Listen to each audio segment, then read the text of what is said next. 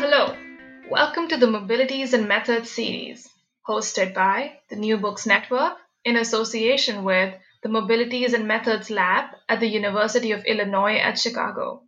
The Mobilities and Methods Lab and the New Books Network partnership provide a platform for authors, readers, and their interlocutors to engage closely with questions of mobilities and method. My name is Lakshita Malik, and today I'm joined by Dr. Gabriel Dattasrayan, Senior Lecturer at the Department of Anthropology at Goldsmiths University of London. We are in conversation about his book, The Globally Familiar Digital Hip Hop, Masculinity, and Urban Space in Delhi, published by the Duke University Press, set to release in October 2020. We look forward to hearing from Dr. Dattatreyan about his new book. So, welcome, Gabriel. Thank you so much for joining us. Hi, my pleasure to be here. Thanks for having me. Yeah, we'll just quickly start. And the first question I'd like to ask you is just how did this project get conceived and how did you start working on these concepts of gendered aspirational mobilities through digital hip hop?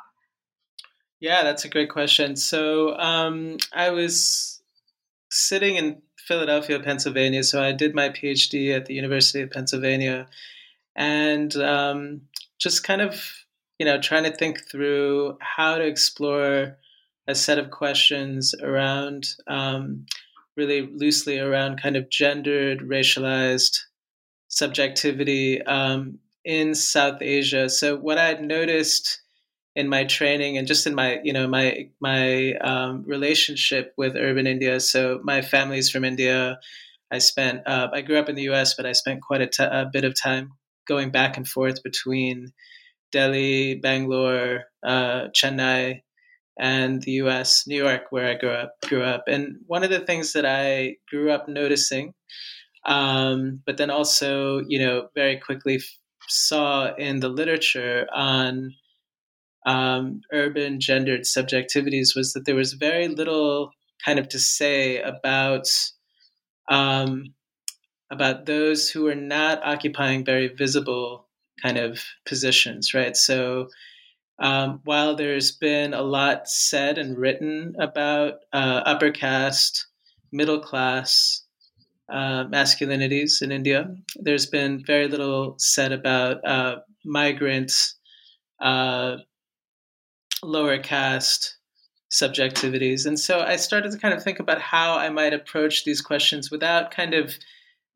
reproducing a problematic entry point or method. And by that I mean, looking for the kind of subaltern subject and trying to find that authentic subaltern subject was not what I wanted to reproduce, right?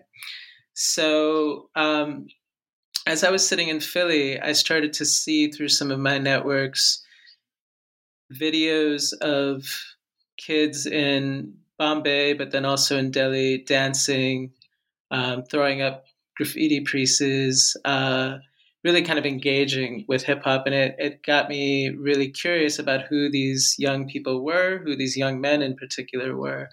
And so I went out for my first just kind of exploratory field visit in 2012 and ended up meeting a whole bunch of young people very quickly in Delhi, whose backgrounds were incredibly diverse, right? So there were young people whose parents were from Garhwal that had come to Delhi in the previous decade to find work. There were Afghan refugees.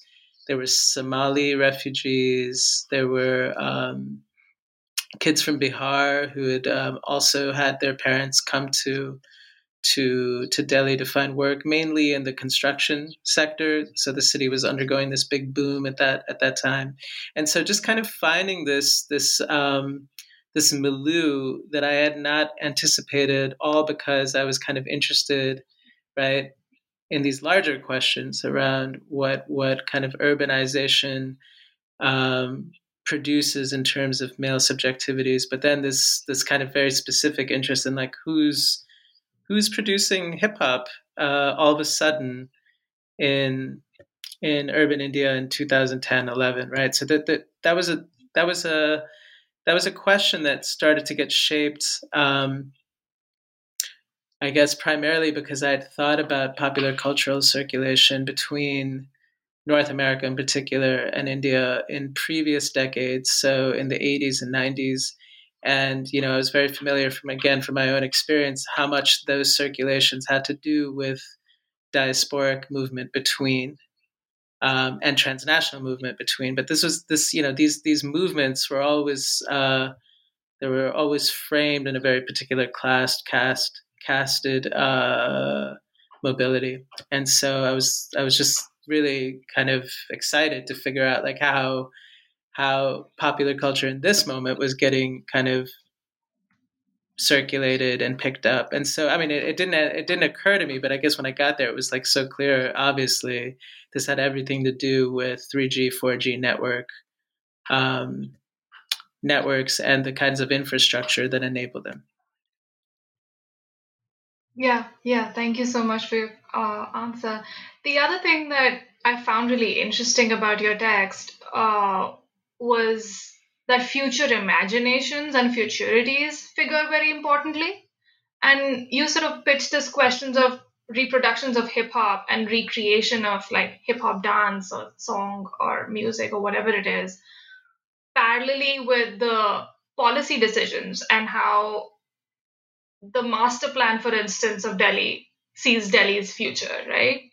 So, what made you sort of decide to pitch these sort of contradicting, maybe? I don't know if they're contradicting ideas of futurities, right? Where they're coming from. Yeah, that's a great question.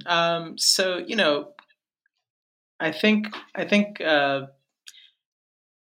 spending time in Delhi in this last decade, it's kind of hard to avoid the impact of what this kind of world class imaginary has done to reshape infrastructure, but then aesthetic as well, right? So the whole city feels like it's convulsed into becoming something other than what it was prior to 2007, 2008. And we can mark the kinds of shifts in very specific events, right? So the kind of events that spur on particular projects of development. So I'm thinking of the games, right? The Commonwealth Games, Asiad Games.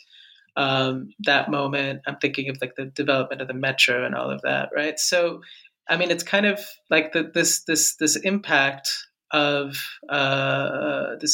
post liberalization development projects. It's just so visceral when you spend any time in Delhi. If you have a history, especially with the city, it's so visceral. And so, trying to think about how these developments have reshaped the city and what impacts it's had, particularly on those who live on the margins of the city. Right, has been a project that's been quite well developed in the last couple of decades. I think it's something that's been thought of, and so the way that this kind of relationship is narrated is that there's a top down development strategy or project, and then the recipients of those projects, the people that have the least say in the way that it's imagined, either kind of succumb to its excesses or are succumb in the sense that they're displaced, they're kind of immiserated in some way or the other, or there's a resistance, right? There's a particular kind of organizing political resistance that happens. And spending time with these kids that I got to know, these young men between the ages of 15 and 24, started to get me to think, okay, so there's another way that this kind of reimagining of the capital city, but really reimagining of Indian urbanity, right, takes place, and that is that it seeds an opening or an opportunity to kind of imagine on different terms what futures could look like, and that has everything to do with infrastructures. right? So as I was saying before, the 3G, 4G networks become a kind of conduit by which to imagine through both consumption and production of audio media materials, content for social media distribution, but then also through something like the metro, right? So the metro becomes a kind of device for imagining futures that are ultimately about mobility, right? They're about being able to traverse spaces that have otherwise been unavailable. And so, really trying to think about and then trying to think through in this book how it's not so much a one directional process, right? When we think about development and kind of urban imaginaries and urban futures, but it's this dialectic process that produces all sorts of unexpected possibilities and consequences, right? Right. No, thank you. That was great. The other thing that I'd like to ask, and now I'm going to go back to the title, which I thought was really interesting, the globally familiar. And I'm wondering what familiarity or evoking familiarity does for the transnational movement or the understanding of transnational movement and traffic of images, sounds, and aesthetics, for instance. Yeah, that's great. I mean, I had originally conceptualized this project for my PhD work around the concept of citizenship, and I was playing with this idea of aesthetic citizenship, right? So, what does it mean to kind of produce um, content that then enables enfranchisement and participation in all of these ways, economic, social, sometimes even political, right? And as I was kind of thinking about citizenship, um, I started to feel like the concept was overburdened. It didn't allow me to kind of think about a kind of conceptual space beyond the state and allow myself to kind of really, really kind of open up how this move to self make through social media and through hip hop and social media was much more transhistorical and transspatial, right? So the familiar was my attempt to try to kind of capture some of what it means to, as I kind of describe in the book, take up 1970s uh, New York, right, and its particular styles and articulations of urban shift and change. And, the Bronx, for instance, became this symbol for a lot of the young men that I got to know. The Bronx, the boogie down, right, like became the symbol for them to understand what they were going through in Delhi in 2012, 13, right? So really trying to think about what was familiar for them or what they felt was something that they could grab onto that felt connected to their experience in Delhi. And so this idea of the familiar started kind of to come out of that. Then there's the theoretical side of it, right? So this was very much about what I was observing that got me to this place to think through and theorize the familiar as a way to understand the circulation of images, sounds, from one particular moment, a kind of chronotopic New York circa 1970s to Delhi 2012.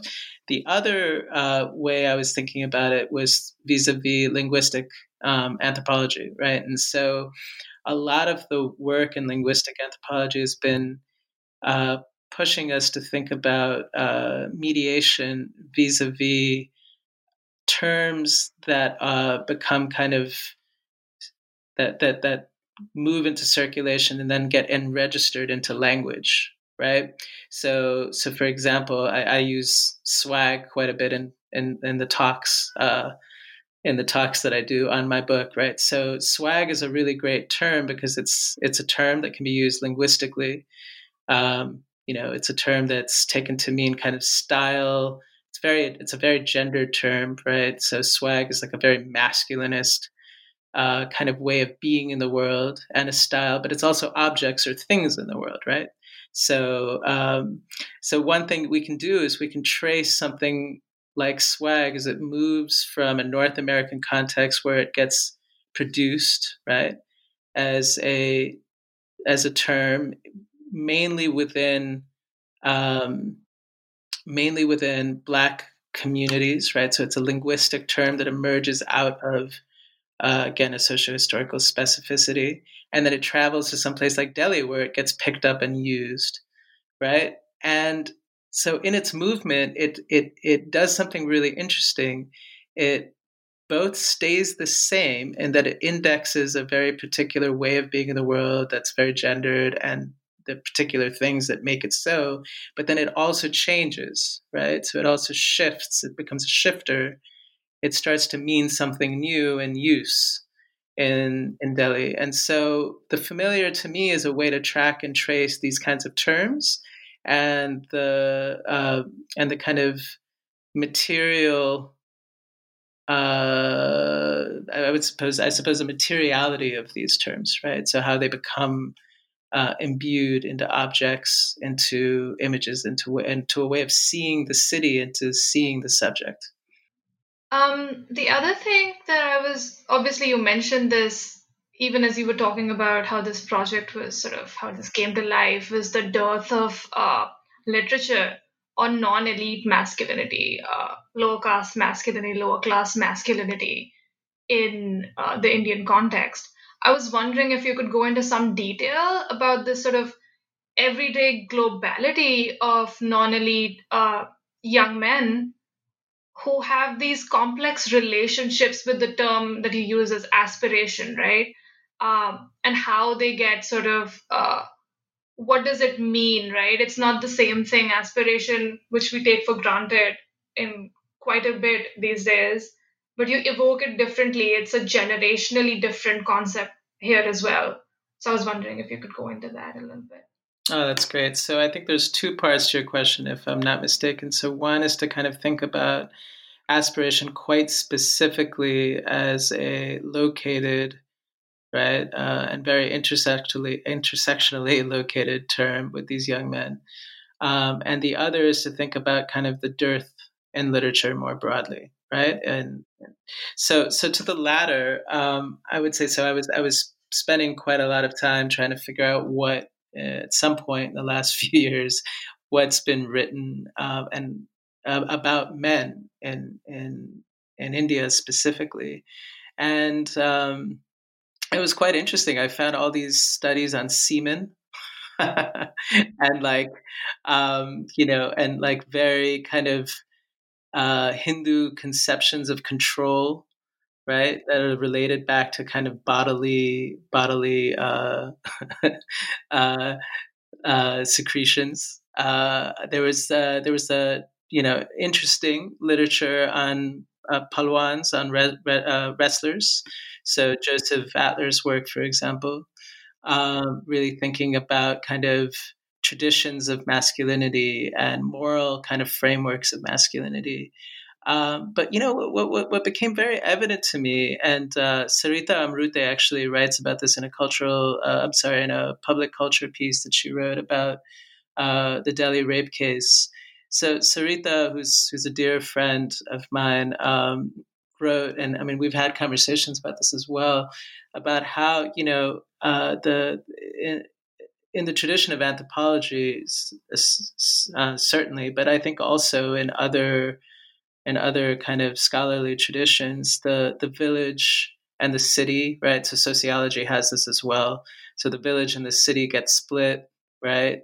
Anthropology takes on the village, the city gets taken on by sociology, right? So the kind of spatialization of social life then necessarily leads to very particular and peculiar ways of talking about gender, and talking about gender in relationship to religion and so on. And so, there's seems to be like these two strands then of literature that emerge around masculinity in South Asian scholarship and specifically India scholarship, right? So you have these kind of more village studies that focus on the kind of religious moral subject and the way that they kind of shape themselves, right, and in and through religion. And then you have the urban study, which is also still focused, is often implicitly, right, on Hindu subjects, right, but middle class secular Hindu subjects who produce themselves as masculine subjects vis-a-vis consumption and so on. And so there's some exceptions, of course. Like I think of Sanjay Srivastava's work. He's interesting because he's kind of thinking. He's thinking in like a little bit more of a kind of a little bit more of a broad way about how to think through masculinities in India. And some of his pieces have been, very, very influential and helpful to think with, particularly his work on Bajrang Dal and youth and in Delhi, right? So, where I depart from that work as well is that I think often there's a compulsion, particularly in anthropology.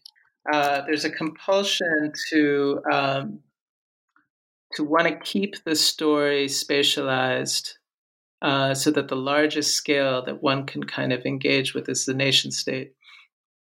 And I think that there's a lot of value in that, right? I think that there's a lot of value in thinking about the national, and thinking about that as a scale by which to understand particular processes of change, movement, mobility, and all of that. But I think, as several scholars in the 90s have argued, that methodological nationalism can be a huge limit to what we can see and what we're able to engage with. And it doesn't allow us to see flows across, right?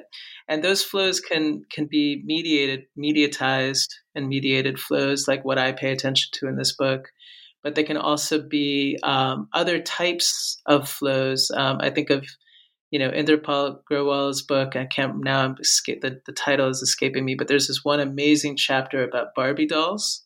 I don't know if you've ever read this, but it's about Barbie dolls in Delhi and how young people growing up in Delhi see these manifestations of American genderedness, right? And they imbibe it, right?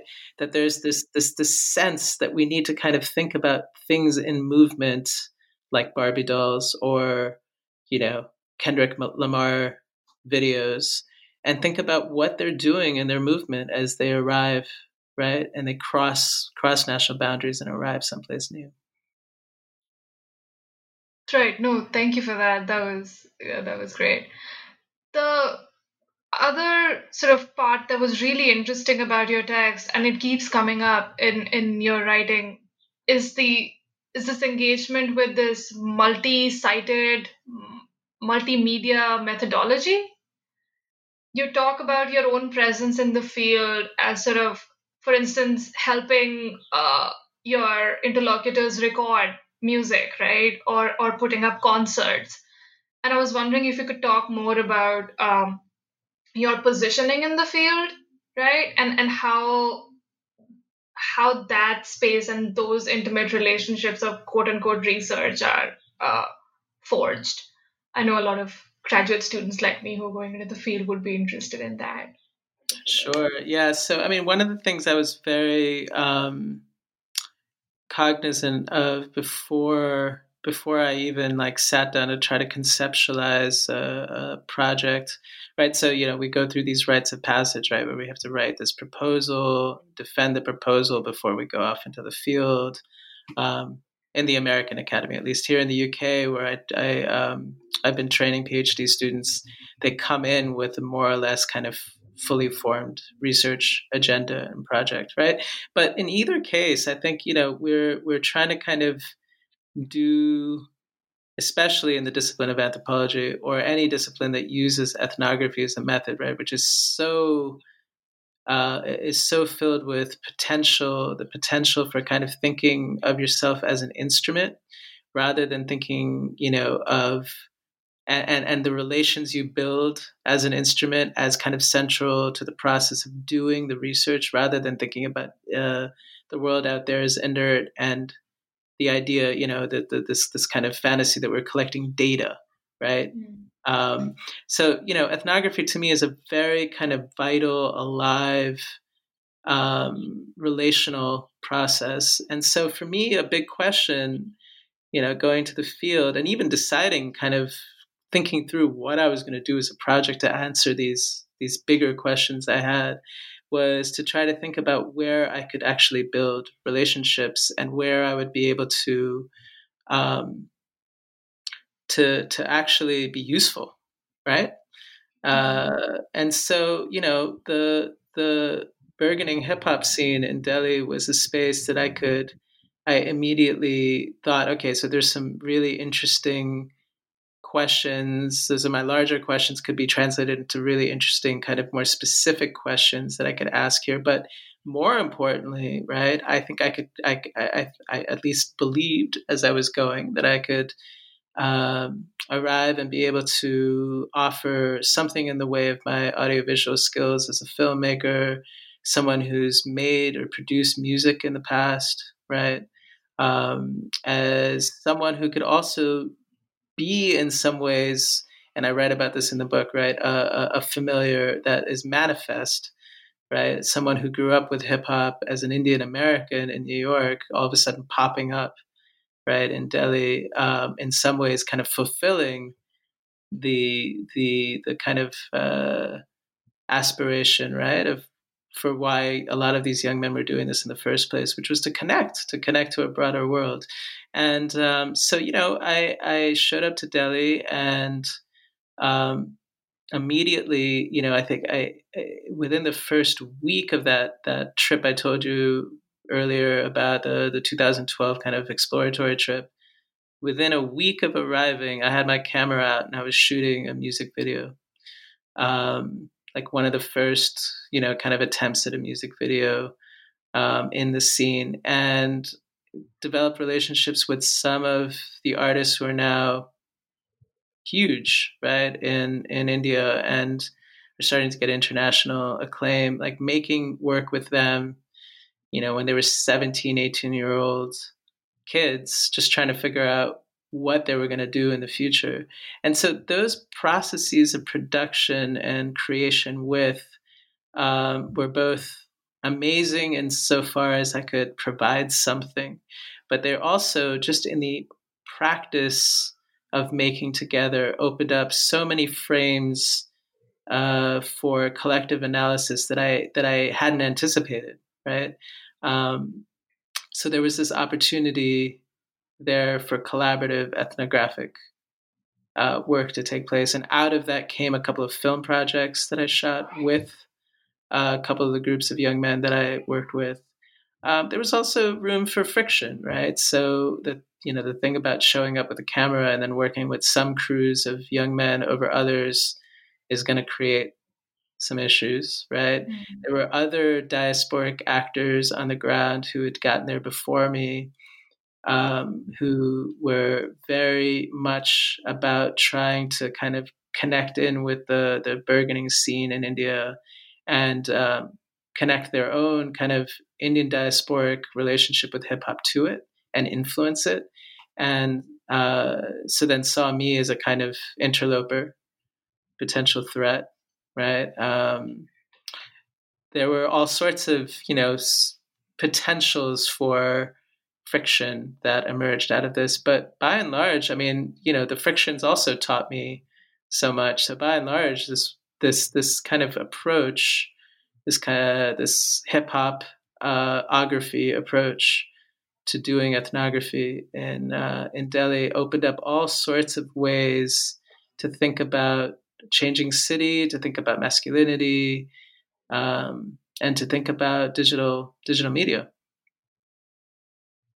Right. No, thank you for that. And the one thing, of course, that you mentioned and sort of conceptually sort of highlighted in your text is not only do these circulations of soundscapes and dance movements and images involve like stylistic imitation, which is also laborious and creative in its own right, but also aesthetically reproducing them on cameras, the social media platforms for these young men, right? And producing what you call effective commodities. I was wondering what this relationship, why was this conceptually necessary to highlight this labor that is put into aesthetically recreating what they're not just imitating dance movements, but aesthetically recreating them on social media platforms. Yeah, that's great. Yeah, so I mean, what I quickly figured out was the kind of creative self-making play that a lot of these young men were endeavoring in their small groups, was quickly getting recognized in the in various arenas in Delhi as potentially value producing uh, projects, right? So value producing insofar as the images themselves, but then the images as related to or connected to commodities could could do the work of kind of marketing or branding newcomer labels, but then also established labels or brands in India. And so we have to kind of step back and kind of understand this a little bit more, right? Kind of broadly. So I think, I arrived to do this research in India in a very particular moment. So it was 2012, right? Um, and it was a moment where there was a sense, right, that there needed to be an investment in the youth markets in India. I mean, there was all these articles in 2010 and 11 actually that were popping up in Business Week and like I don't know some of the Outlook India about the untapped Indian market, youth market. Sorry. Whose numbers are staggering, right? Like the number of young people under the age of 35 in India is something like 600 million. So, and then, a large majority of those 600 million live in urban areas. And so I started to see how these young men's serious play with each other, right, was quickly getting attention, which was something that they wanted, and that attention was translating into the potential for them to earn a living in various ways, right? So I talk about that a little bit in the book, that the various kinds of work opportunities that kind of open up. I also talk a little bit about how branding agents, right, start to kind of imagine the future of this kind of play as a potential. And I finished writing the book as a dissertation in 2014, 15. So since then, so what I end with in the book is like, look, there's this moment where these affective commodities are coming into visibility, right? So the practice of these young people as it's getting captured in image and in sound. Is now being tied to particular consumption practices and activities and brands.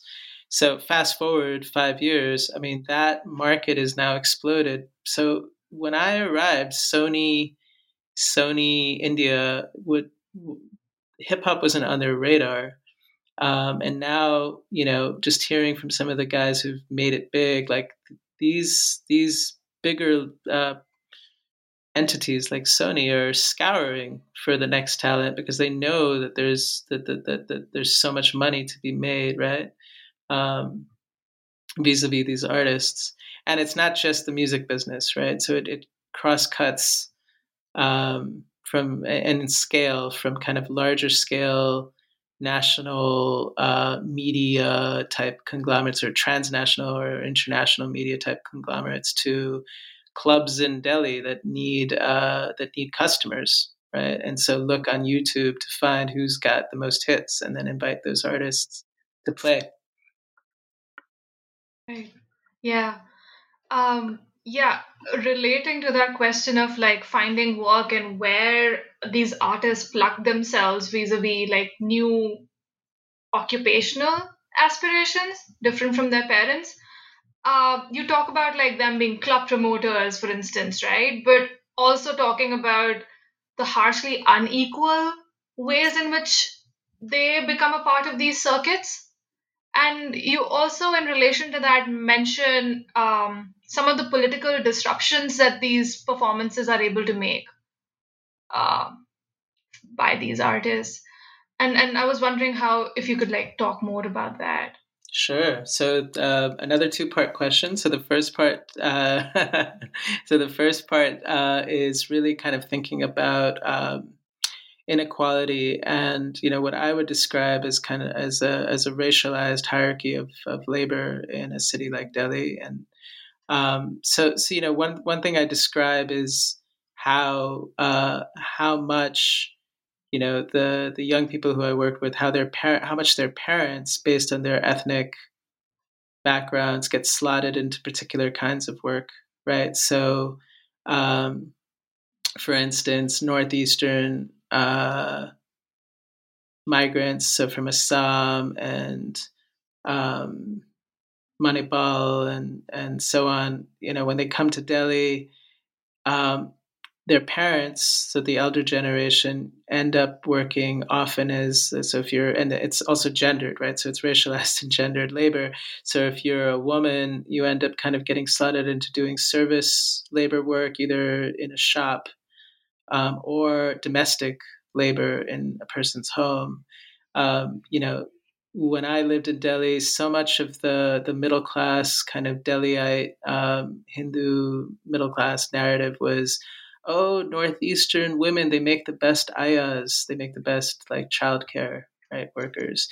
So we just have to understand that these labor regimes, these racialized labor regimes, are so hardwired. Like the Bihari man is always the construction worker, right? They work in various forms of construction and what would be, I suppose, called in North America and Europe blue collar work, right? So factory work and so on. And so their children, they arrive to a city like Delhi, and maybe they attend school for a while, but they start to see that there are these pathways that are quite narrow, right? Like that they feel like, and this was something that many of the young men told me, right? Like they feel like they're just being tracked right into a particular form of labor, of work. And, you know, uh, this kind of move to hip hop was a way to kind of try to disrupt that and try to find other ways of being in the world and making one's way in the world and making one's living in the world as a man. But the thing is these new opportunities as they started to arise started to congeal around types, right? They too started to become kind of racialized labor formations, so that club promoters, right, working the circuits in the Delhi clubs tended to be northeastern. The bartenders tended to be the people who worked inside the space tended to be um, upper caste, right? Hindus. The bouncers tended to be Gujars and Jats, right? I mean, it just reproduced itself. This kind of racialized regime of masculine labor in all sorts of predictable ways, I suppose one could say. So, I think that's something that I grew really interested in, and I wrote something about in the book. I mean, I think that kind of reproduction and mutation of labor regimes, I think, could be written. There could be a lot more written about that. But I touch upon that in the book for sure. Now, the second part of your question, I have already forgotten. Yeah, no, I'm sorry about that, but that was more about the political uh, disruption. I'm sorry, I'm just trying to pack as much in. So, Sure, no problem, no problem. So, yeah. political disruption. So, hip hop is I would argue, is an inherently political aesthetic form. So it emerges um, out of Black urban life in the U.S., which has its own particular histories of migration, right? Um, and then its own particular racialized histories of marginalization and segregation, and we're seeing again, right, in this moment with George Floyd and BLM, like the kind of constant afterlives, the constant reproduction of the afterlives of transatlantic slavery in the U.S. And hip hop is, part and parcel of that story. It emerges out of that story. It's a quintessentially political art form as a result. So I think hip hop's interesting, right? Because it travels, it's moved, it emerged in the late 1970s in the U.S. By the time I was 10, so I'm going to give away my age here. So by the time I was 12, it was 1986, right? And I had my first fat tip marker. And I was like, when my parents weren't looking, I was tagging up poles in New York City subway stations, right? Me, a little Indian kid, 12-year-old Indian kid, right? Um, had found something about this aesthetic form that allowed me to disrupt, right, already at the age of 12, an idea of what the world is and how it should be constituted, right? And that's been the appeal of hip hop since it's emerged. So it quickly became I would say by the time I started writing or tagging up polls in New York City, it was already a multi-billion-dollar industry worldwide. So it's been picked up, appropriated, sincerely, insincerely, and so on, all across the world. And so, it arrives in India in this way, this kind of fulsome way, right, where it gets picked up in mass, and it gets picked up by those on the margins in a city like Delhi in 2008, 2009, 2010. And a big part of the appeal, right, is this potential it has to rupture, to break norms, to produce maybe the potential for a different kind of future, and then a future that's about collective life, right? Collective life that's not bounded by preformed categories. But then, the possibility of making money, right, also emerges simultaneously. The possibility of being an individual making it through something like hip hop. So it replays its story. Hip hop, in a sense, its tension, the tension of its origin, right? Like coming out of New York City, replays itself in a place like Delhi. I just wrote a piece with a friend of mine, Jaspal Singh, for a journal called it's a brand new journal. It's Global Hip Hop Studies, and we write about DIY studios and precisely this tension, right? This potential for hip hop to be political, to actually rupture, push back, and then its commercial promise. And so the scene I think you read, um, that I kind of talk about this with, was a scene where this young man, all of a sudden in this event that's on a college campus in South Delhi, right? So he's just won a b-boying prize. So he's got a trophy in his hand. He's asked to say a few words, maybe rap a little bit, and he starts to kind of talk a little bit about the Delhi rape case to this middle class, right? Upper caste college audience. And then he starts to talk about his own kind of getting slotted, right? So he talks about working at McDonald's and like that's his future, right? And he starts to get, agitated and passionate. And in that moment, you can kind of see both, right? Both of these strands of hip hop's possibility, right? Its politicality and its possibility for producing an economic future come together. And that I was really, I continue to be fascinated by. Right, right. No, thank you. That was great. One last question. It doesn't have to be a long answer, but it's about intimacy, and that's such a crucial theme in your book. Not only the intimacy between you and your interlocutors, but the intimacy between these young men, right, who perform together and practice together. And also, especially in a climate where groups of lower caste young men are automatically seen as threatening, especially in the light of the Delhi rape case that you mentioned. What does this mean, positioning yourself within this, being intimate as like lower caste male in whatever capacity in public spaces where you're perceived as a threat? Yeah, it's that's a nice question. So I think it was always fascinating for me to go with groups, different crews of young men when they went to go practice in different public spaces. So the threat they posed actually. So I'll give a couple of examples, right? So um, and I write about this in a chapter in the collected volume about my trips to one of these big malls in South Delhi, right, which is right across the street from the urban village where one of the crews that I was spending time with lived. So we would cross this really busy road. We would have to like dodge cars and jump over a fence between in the barricade and cross the roads, and then we'd get to the security area and. Um, the people that were most threatened, or the people who felt the most um, kind of worried about these young people walking into the mall, were often young men a little bit older than these kids who were working as security guards, right? So often, again, thinking about those racialized regimes of labor, these were men that came from from some of the same places the young men I was working with came from. They came from Bihar.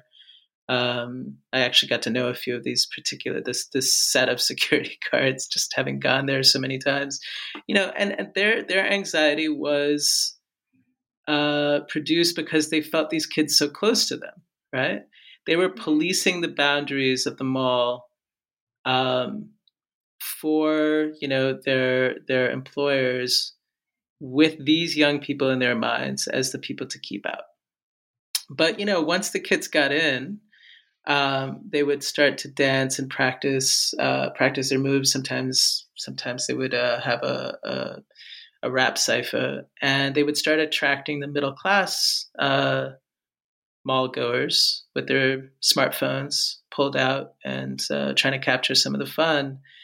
And they didn't threaten them at all, right? They were just another spectacle to consume in the mall.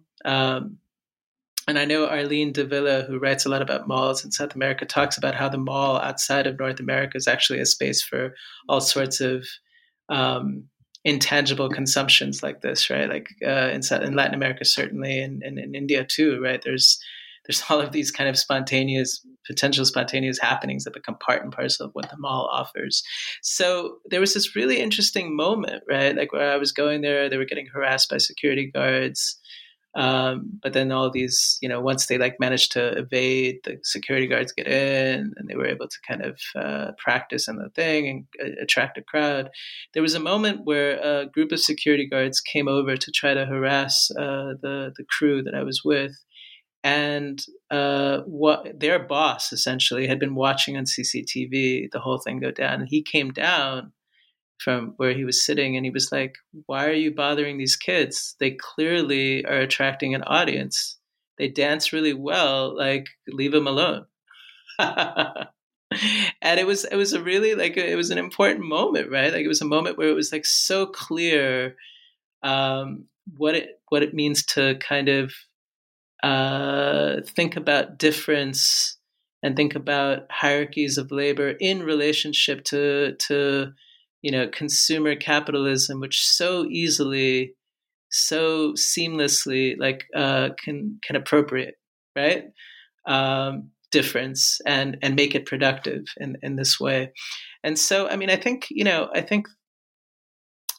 this tension got played out in all sorts of different ways in my time in Delhi. But that maybe the takeaway here, right, is often those who do the policing around boundaries of spatialized difference, racialized difference, um, tend to be those who are actually also subordinated by the larger structures and systems, right? And those who,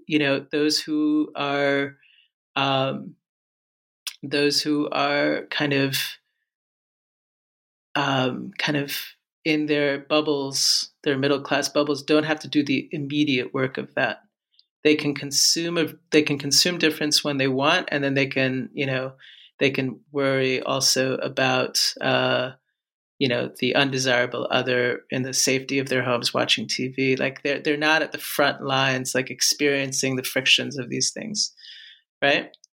And there's something about that that's quite important, right? Especially as we start to think about the moment we're in India with the rise of fascist Hindutva, the continuous rise of fascist Hindutva for the last many years, right? So I have a friend, Sahana Udapa, who writes about extreme speech, and the folks who sit in Twitter and kind of the bucks, the like digital bucks who sit on Twitter and like put out all sorts of hateful, Islamophobic, casteist stuff. Like, I wonder who they were in the mall, right? Like, were they one of those people that were sitting there videotaping the performance? Like, what did they think was going on? Like, who did they think these kids were? And I think, I think these tensions are tensions that we need to kind of think about and tease out. Right. Yeah, no, that was great.